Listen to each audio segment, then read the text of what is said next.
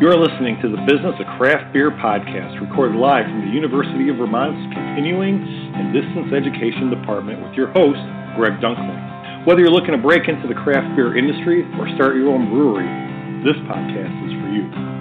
Each week we will discuss all aspects of the craft beer industry, from sales, operations, marketing, trends, and analysis with industry experts and thought leaders. If you'd like to be part of the show, please call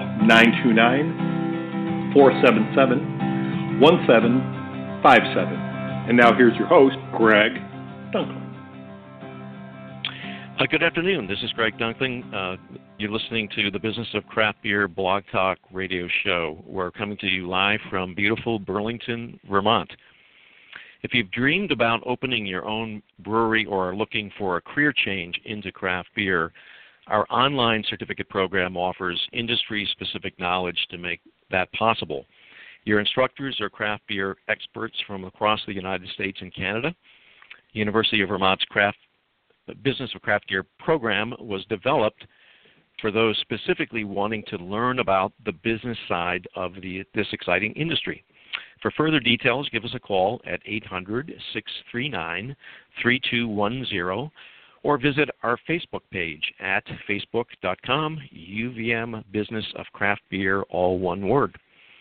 For today's show, we are continuing our summer-long discussion, Bubble or Sustainable Growth, examining today's craft beer industry. We have two excellent guests this afternoon. Steve Gagner, founder, head brewer of 14 Star Brewery in St. Albans, Vermont. And then later in the show, Ryan Chaffin, director of marketing for Farrell Distributing here in Vermont. Last show, Bart Watson joined us. Of course, he's the chief economist of the Brewers Association based in Boulder, Colorado. If you missed that, I encourage you to listen to that show, which may be found on iTunes. Just look for Business of Craft Beer at UVM. Today, we're going to examine this issue from the perspective of a producer and distributor. I'd like to welcome the first of today's guests, Steve Gagner, once again, founder of 14 Star Brewery in St. Albans, Vermont. Welcome, Steve. Hey, thanks, Greg. It's a pleasure being on. One of the interesting segments in our Business of Craft Beer program at UVM involves branding and telling a brewery story. Obviously, it's quality and flavor that first attracts most consumers. Yet craft beer enthusiasts are often really interested in the people behind the beer. 14th Star has a great story about how you got started, and you've probably repeated this thousands of times by now, and maybe at the Brewers Fest this last weekend in Burlington. But would you mind telling us one more time what's the genesis of 14th Star Brewery? Sure. I would like to start by saying that I think you got it a little bit backwards. That I think it's actually the branding, packaging, and story of a beer that actually attracts people to it first. And then it's the quality and flavor of the beer that actually keeps them coming back and purchasing that or making that second and third purchase. But yeah, I think you're spot on that the quality and flavor have to be there. 14 Star actually started while I was deployed with the Army in Afghanistan. Commanded a small detachment out in the mountains in eastern Afghanistan, and I had been home brewing for about a decade at that point. And when you're deployed, there's only a few things you think about. Beer and getting out of the Army are two of the big three. And I knew I didn't want to stay in the Army my entire life. And I knew I didn't really want to work for anyone else after I retired. So I started looking at those things that I could do post-Army. And where we lived in our little patrol base, we had no power, no running water, no internet. I was the highest ranking guy for like 100 miles, which was great. But no access to information. So really mostly as a mental exercise between combat operations and patrolling and cleaning equipment and rehearsing and preparing for future operations. Just started writing a business plan for a brewery. And all of the data was made up because I didn't know. I knew what I could buy grain and hops from Ann down at Vermont Homebrew in Winooski. Shout out to Ann. But I didn't know what I could purchase it for wholesale, nor what I could sell the beer for wholesale or retail. and how that would affect my margin. So I really just did it as a mental exercise. And then when we came home, was talking with my wife about it, and I kept brewing and kept telling her, I have this idea. And finally one day she said, do it or shut up, and I'm not going to listen to you anymore. And then basically at that moment, had a very, very dear friend of mine, from the time he was diagnosed to cancer to his death was like 96 hours. And, or at least the time he let us know that he had been diagnosed. And so I realized that you never know how much time you have on this earth. And if I have an idea to do something and I really want to try and make it great, I have to do it, and I have to do it now. So we started the brewery, and it was supposed to be something that we could just, grow slowly over the next couple of years until I retired, and then have something to do in retirement. And sales and the buzz just kind of blew up on us. And so we went from making, 60 gallons our first month to about 6,000 gallons a week right now. Wow. That's dramatic growth. When did you actually start the brewery? We started brewing in May of 2012. Wow. Okay. I recently had the opportunity to visit your new location. I did not visit your initial location. Tell us where you started, and were you bumping up against space limitations as your production grew? You have a good-sized tap room now in your new location, and was that another factor in your move? Yeah, so we started off in a little garage space down on Lower Newton Street in St. Albans. We started there because it was wide open, the rent was good, and the landlord actually was very cool with us doing something kind of unique and not before done in the area. And he gave us a chance to kind of screw it up. And so we started with a little 1,200 square foot spot, about 300 square feet of which was retail, where people could come in and fill growlers. And really our business plan just called for, making 1 barrel a week and filling growlers, refining the recipes and kind of growing from there. So that was the first location. About a year and a half into it, we had grown to the point where we had grown out of our first system, had built a second brewing system, and we were brewing 8 times a week on that 3-barrel system. Wow. And so we said, we should look for something bigger. And initially, our original business plan called for a little 10-barrel brew pub in St. Albans. But given the demand and the trajectory of growth we had been on, we actually did some extra research, did some extra learning, and actually invested in a larger brew house. So we moved from our 1,200 square foot space, starting with a 1-barrel brewery, then a 3. We moved to, now we're in 16,000 square feet with a 30-barrel brew house. And our tap room is about 3,000 square feet, and it fits about 150 comfortably and legally, because that's all the fire marshal will allow us to have. But yeah, that having the ability to have a tap room was great. But that was one of the reasons we were able to move up there. The other reason was, we really wanted to be a leader in our community, and the bowling alley was going out of business. And so you had this huge location in the middle of downtown that would be very hard to fill for most normal businesses. And so if you have that kind of vacant space dead set in the middle of Main Street, it's just kind of an eyesore and an economic depressant. And so we were glad to be able to do a lot of the things that we did, in addition to giving the city kind of an economic boost, if you will. That's great. A couple of weeks ago, when I had Bart Watson on, we did talk some about trends across the country, and he noted that one of those trends is that more and more breweries are adding tap rooms.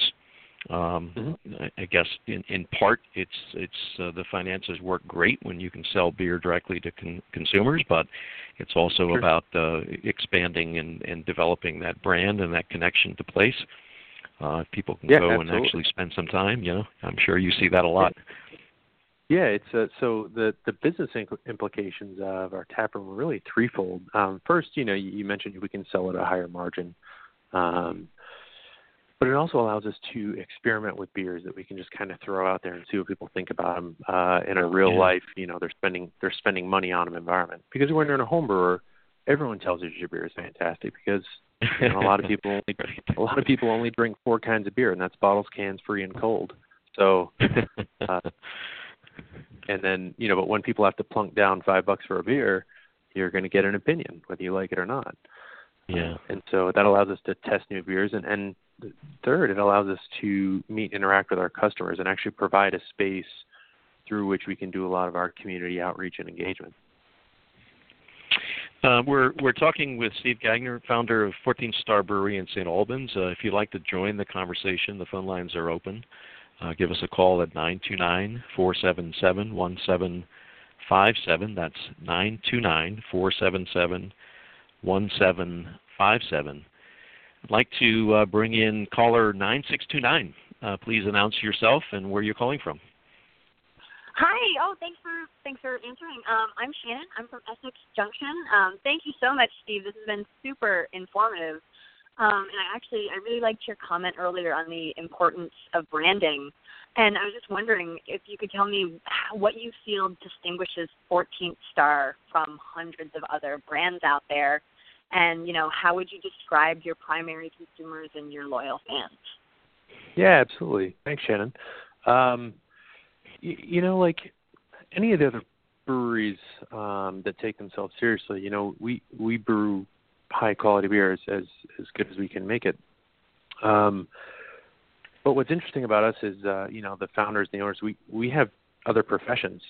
So we don't actually rely on the brewery for a livelihood, and that's one of those things that allows us to take a hobby that has become a profession, and we get to take some of the money that we would have normally paid ourselves in salary. I'm the lowest paid employee at 14th Star, and actually, use a lot of that stuff for our community outreach, reinvesting in the business.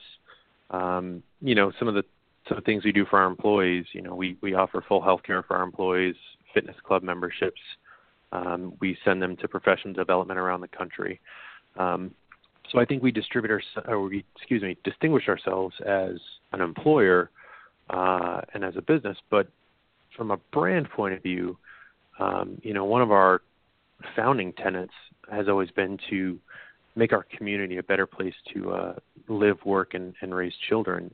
So we devote an extraordinary amount of time, I think, in not just in money, but in time and resources and personnel to benefiting our community. And we're known as the veteran-owned brewery, but I don't think it's the fact that we were in combat that distinguishes us necessarily from other brands, but I think the lessons that we learned there about taking care of people and prioritizing discipline, dedication, and drive, I think really that's the distinguishing factor. I don't know. Did that answer your question? Very long answer to a very short question. Absolutely. Thank you so much, Steve. Thanks for the call. Steve, let's explore for a minute following the trend of what consumers want versus differentiating your brewery from others. Again, Bart and I talked a little bit about the differentiation that might be needed in today's increasingly crowded market. Of course, the trend approach intends to pay attention to what consumers are wanting and what's selling, and offering a portfolio that matches that demand. I recently spoke with a VP of marketing for a brewery, and after resisting the urge to produce an IPA, yet one more IPA, they finally relented and added this to their portfolio.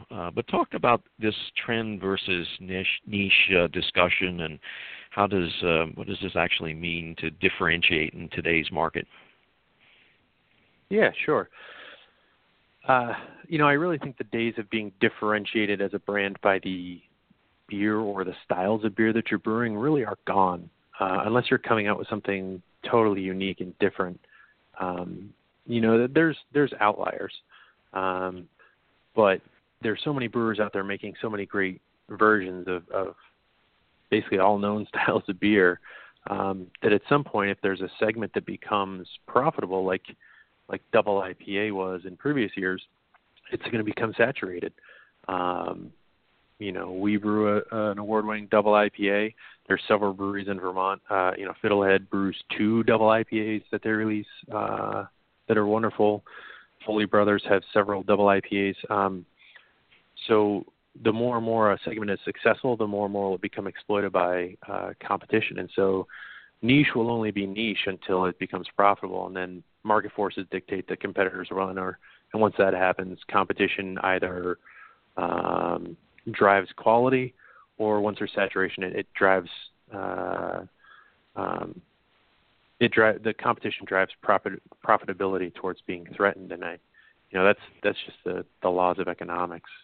So I think differentiation, therefore, because brewing is an art and a science, but basically any brewery has the opportunity to make an IPA, double IPA, stout, whatever. So I think differentiation, therefore, is about telling your story and being the person and the brand and the brewery that not everyone else is or can be. So we support in Albans, we support the veteran community, and we support the home brewing community, because those are the 3 communities that are closest to us.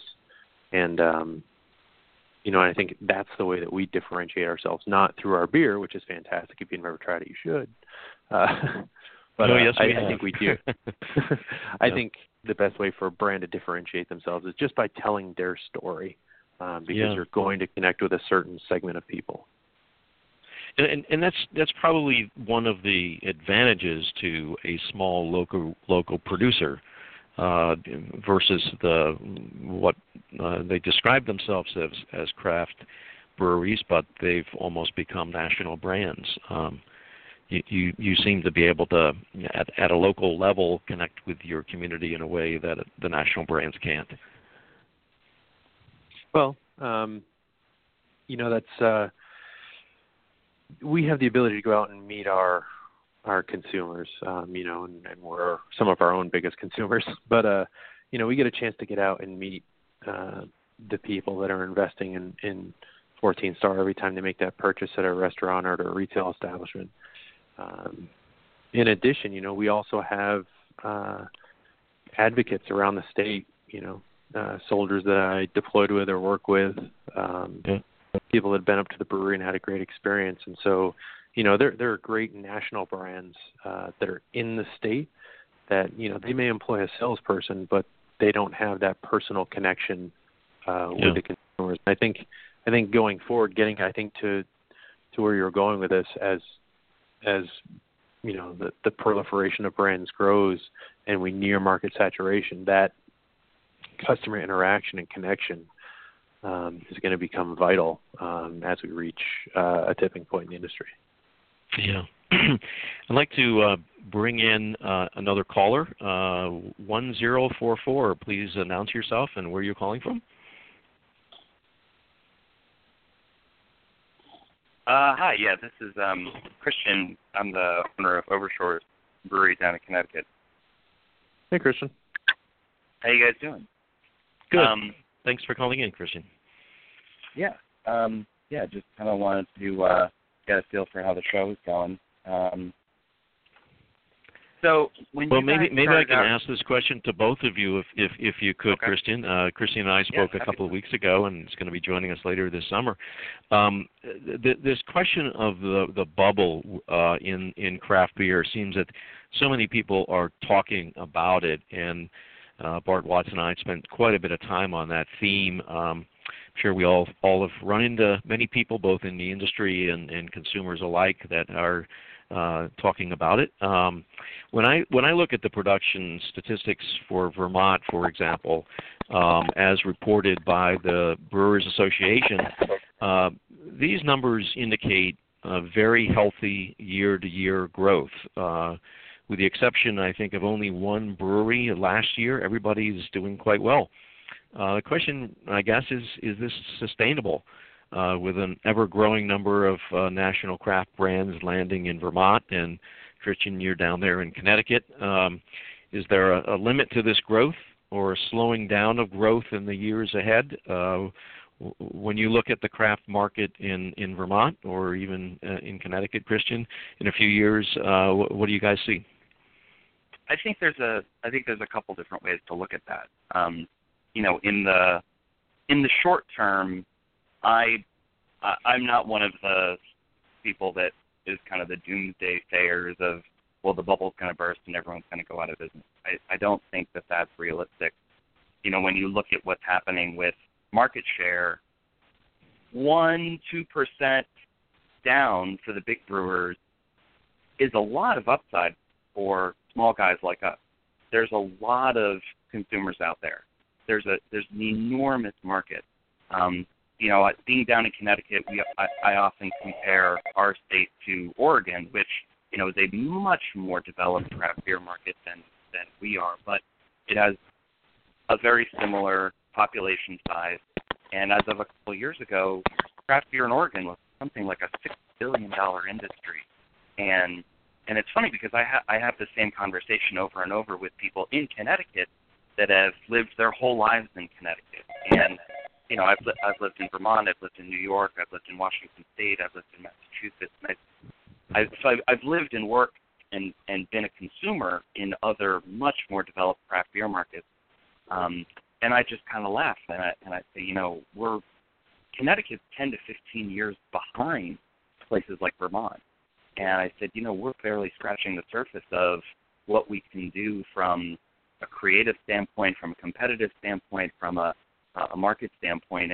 And we have a very funny market down here because it's very undeveloped and there are certain hurdles that the state has to prevent a lot of small breweries from doing business here, and that includes imports as well. And so people's perspective in this market is somewhat sheltered because we don't have all the varieties available to us. And so when a bunch of breweries start popping up, people think it's this explosion, and we're so far behind it's silly. But when I was like Steve, I was writing my business plan years ago, and I was doing some research on the alcohol market in general because, of course, we're not just in competition with other brewers. We're also in competition with the wine industry and the spirits industry, and you can see that in the way that different markets develop based on taxation and access. The way Vermont functions is obviously very different than the way New Hampshire functions, and I think it's a direct reflection of how spirits are distributed between the two states. If you look at the New Hampshire state liquor stores, you get a lot of people with more purchasing power who are, less price sensitive, and they're all spirits drinkers. Whereas in Vermont, the Vermont state liquor store has generally poor access, it has poor selection, the prices are high, and so the kinds of consumers that we rely on in Vermont are all beer drinkers, which is fantastic for brewers, but it's not so great if you're in the spirits business. So, great. Let me bring Steve into this just to give his perspective from Vermont, vantage point of Vermont.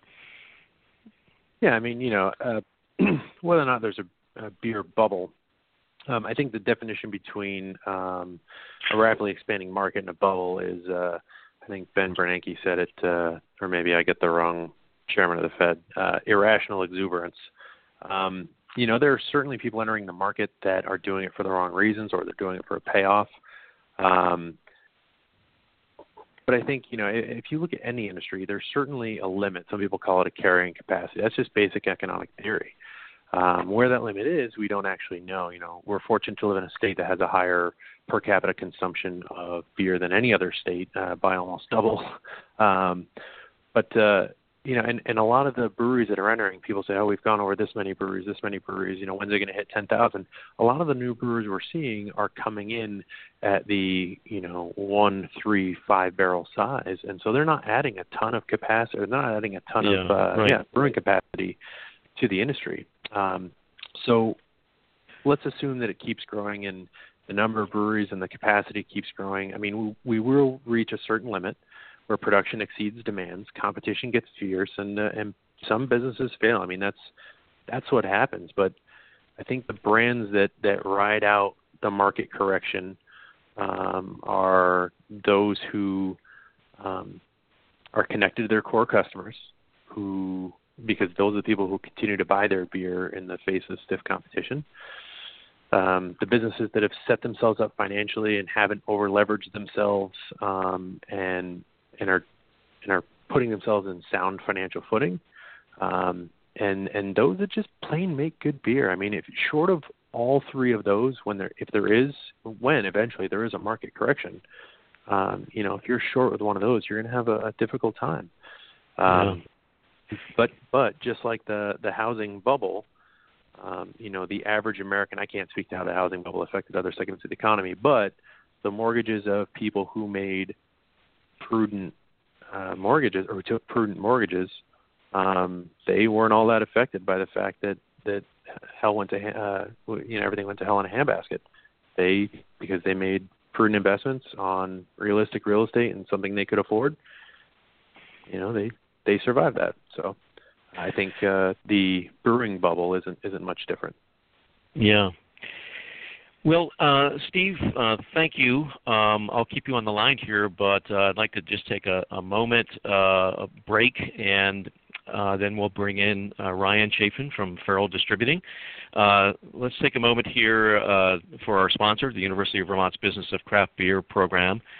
For those listeners, if you've dreamed about opening your own brewery or looking for a career change into craft beer, our online certificate program offers industry-specific knowledge to make that possible. Your instructors are, again, craft beer experts from across the U.S. and Canada. And the University of Vermont's craft beer program was developed for those specifically wanting to learn about the business side of this industry. For further details, give us a call at 800-639-3210 or visit our Facebook page at Facebook, of course, UVM Business of Craft Beer, one word. Okay. Now I'd like to bring in, as I mentioned, into this discussion, Ryan Chaffin. He's the Director of Marketing at Farrell Distributing, which is, I believe, correct me if I'm wrong, Ryan, but I think it's the largest wine and beer distributor in the state of Vermont. Ryan joined Farrell's after 11 years working for the Long Trail Brewing Company in numerous roles. Joined them in 2013, last being the state manager for that brand. And then he comes to this position with years of experience in business and brand management, digital, social media marketing, event and field marketing, partnership alignment, and community outreach experience. So welcome, Ryan. Hey, thank you very much. It's a sunny afternoon here in Vermont, and it's an honor to follow Mr. Steve there. He's a man that I and Mr. Farrell here respect. Have a lot of respect for him. I remember when he walked down our halls the first time in his military gear, I thought I was in big trouble, but he gave me a big hug, and I appreciate what he does. He's a real icon in this industry.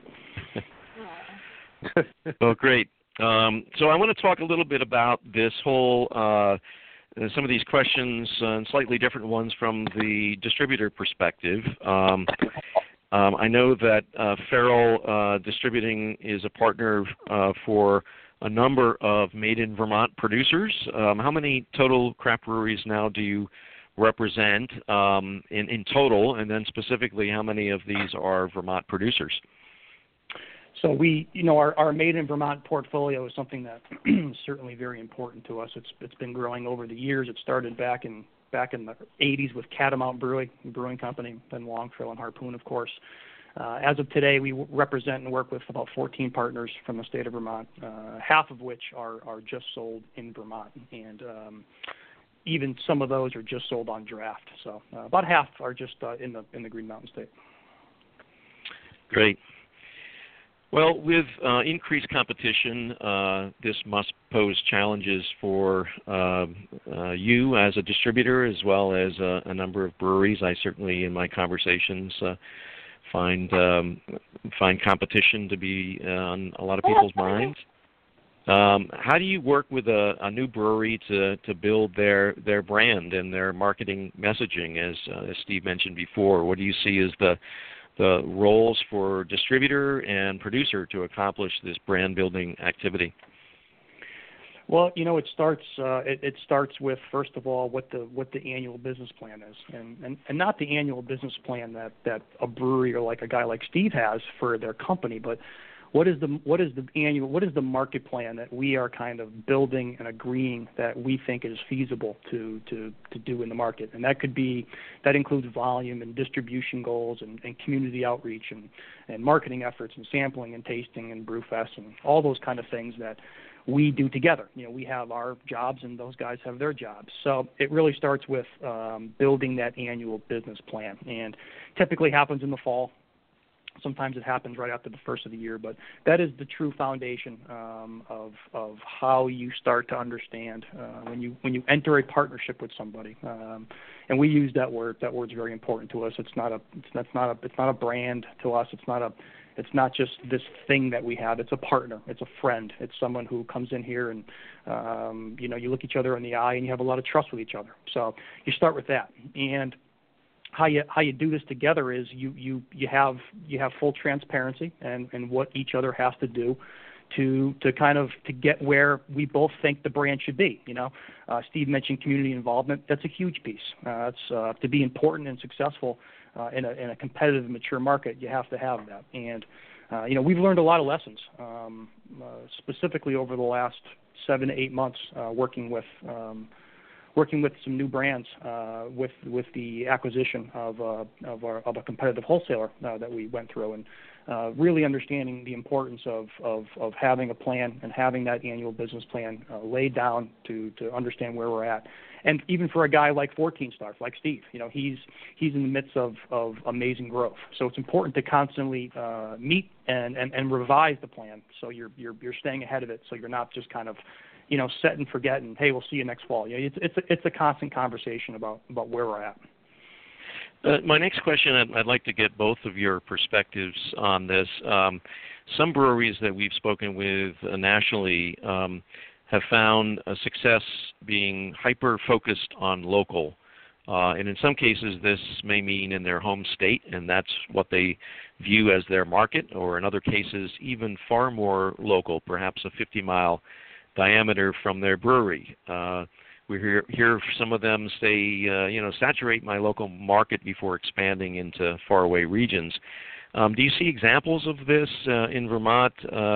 What might be the advantages or disadvantages of this approach? And Steve, how do you sort of look at this? You see Vermont as your primary market, or do you see are you outside of Vermont now?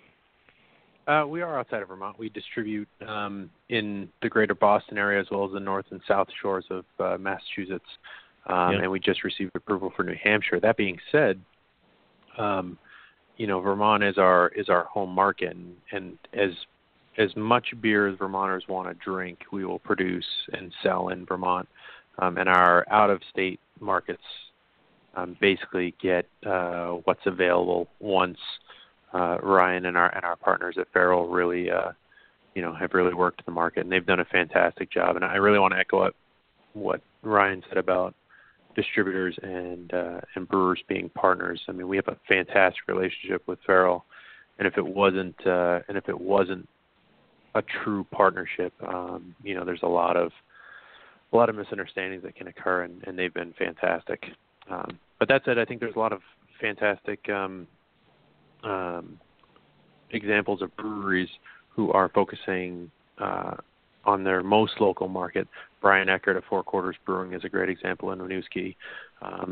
The Alchemist. I know it's killing Ryan me mentioning other brands that aren't Farrell brands, but the Alchemist only delivers within a certain radius, and have since actually cut back on their allocations so they can sell more out of their own brewery. So, the more and more you can get to local, the more and more you can directly impact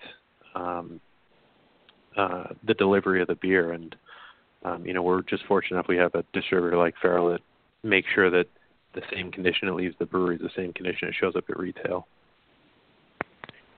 Yeah, and there's a lot of times when things happen and mistakes happen, and on both sides, and it's important that you've got a good relationship that you can have the conversation.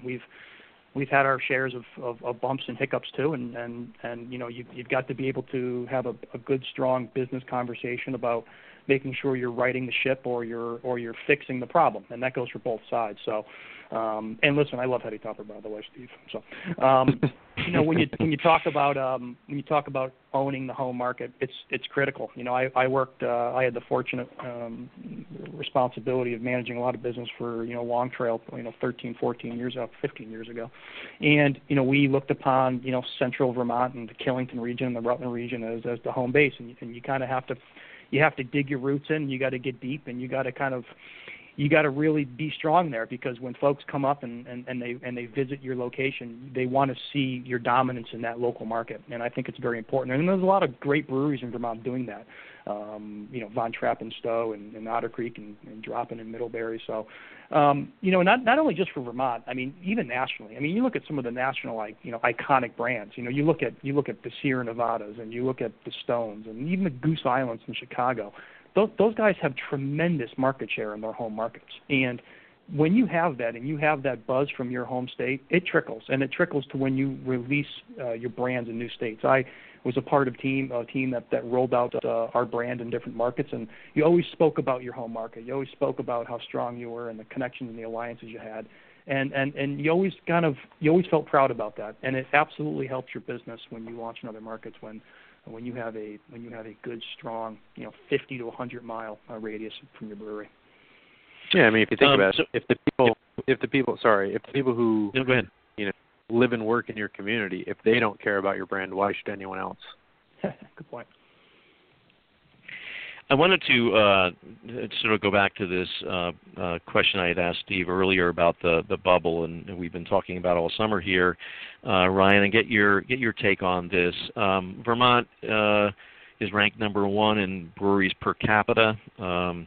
This can be a blessing and a curse. Is there a saturation point or limit to how many breweries we can support in our small state? Bart Watson, of course, has written about the saturation in some markets, although he also makes a strong case for this not being a concern when we look at the total U.S. beer market. Is Vermont approaching a point of saturation, or is this truly a rising tide lifts all boats, which seems to have been the case up until now?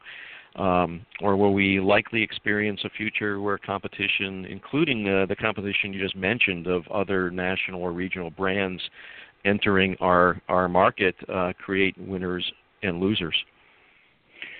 Well, I think you and I and Steve could hunker down for a week with a couple cases of beer and talk about this one at great length. And well, maybe we'll have to do that. Well, listen, let's be careful what you ask for, Greg. Steve and I are always down for it. So. And I know a guy with beer, so. I love the number 1 breweries per capita. It's fun. I wonder if most people in the country know that we only have 600,000 people that live here. Right. So it's but it is a cool thing. It is a blessing and a curse. There's no question. And is there going to be a saturation point? Of course there is. I mean, are we there? No, I don't think so. I mean, you make it. I heard Steve make a few points that I would go back to and say as well. And one thing I would say is that this is not the housing crisis of 2008. This is not going to be all of a sudden you wake up on the front page of the papers and there's going to be 30 breweries that aren't in business. It's not going to be that way. It's not going to go that way. This is. I don't even know if I even want to use the word bubble or correction. I just think it's going to be a gradual process of the continual addition of SKUs and finding home for them in the market, and are they received? The consumers receiving them, and then at that point, there's just going to be some breweries who just they're just not where they want to be, and they're going to decide to kind of do something else. A lot of breweries like 14 Star, this isn't their only job. A lot of folks are doing other things too. And I think it's just going to be a kind of a longer process. And you have to remember something about Vermont is that we have a very vibrant wine and cider industry. We have some incredible cideries in the state of Vermont that are doing some serious business. Citizen Cider and Champlain Orchards and Woodchuck.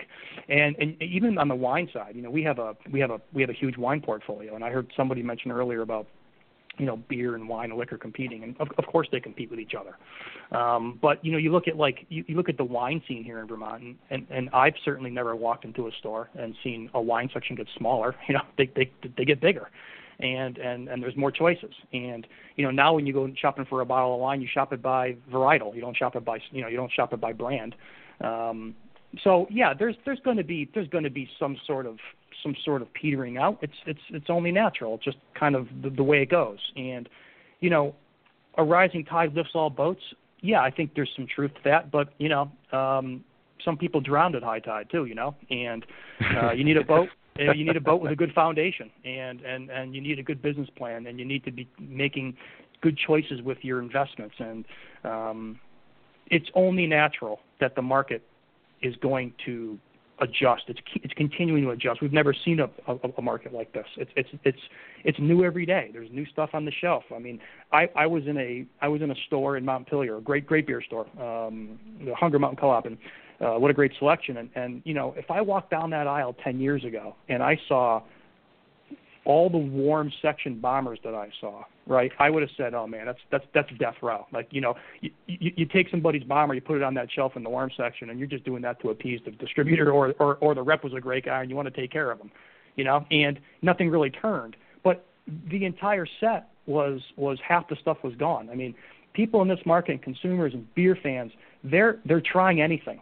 Price point is really not an issue. They're trying it. As Steve said, I agree with him. It's the branding and the story is number one, and the liquid kind of gets you the second time. So it's an ever-changing market. There's still a lot of room for growth. There's still a lot of space. I mean, the national brands are still growing. Yeah, they're not growing at the rates in which they were, but we've got a long way to go before you start seeing, a lot of people kind of saying, you know what, I think I'm out of this thing. And I'm not quite sure that it's going to even go that way, to be quite frank. Well, we are getting close to the end of today's show. I will bring in one additional caller, 0979. Do you have a question for our two guests? Hi, guys. Yeah, it's Sean from New York. Kind of a question related to growth for Steve and Ryan, but as you guys do grow and success gets bigger, you're obviously adding on more staff. What are you looking for in terms of people when you go out to hire someone new, and not necessarily a brewer where you need obviously his or her talent being brewing, but it's more in terms of marketing or sales staff? What qualities do you look for in hiring new people? Well, Ryan, if you don't mind, I'll grab that one first. So we went from just a couple years ago having 0 employees to I think we just hired our 14th. Honestly, whether it's brewing or front of house or an administrative capacity, I'm a firm believer in hiring for culture. We have a very distinct culture at 14 Star where it's a very flat organization. Anyone can, and they frequently do, come to me or the brewmaster and hey, I got this idea or this problem, and we work it out. But we have a culture based on trust and hard work and community. If I can hire someone who is honest, is a hard worker, and shares our values and beliefs about community, I can teach a lot of people how to do some of the more technical stuff, or better said, I think our brewmaster Dan and head brewer Prescott can teach people the more technical stuff. They're better brewers than I.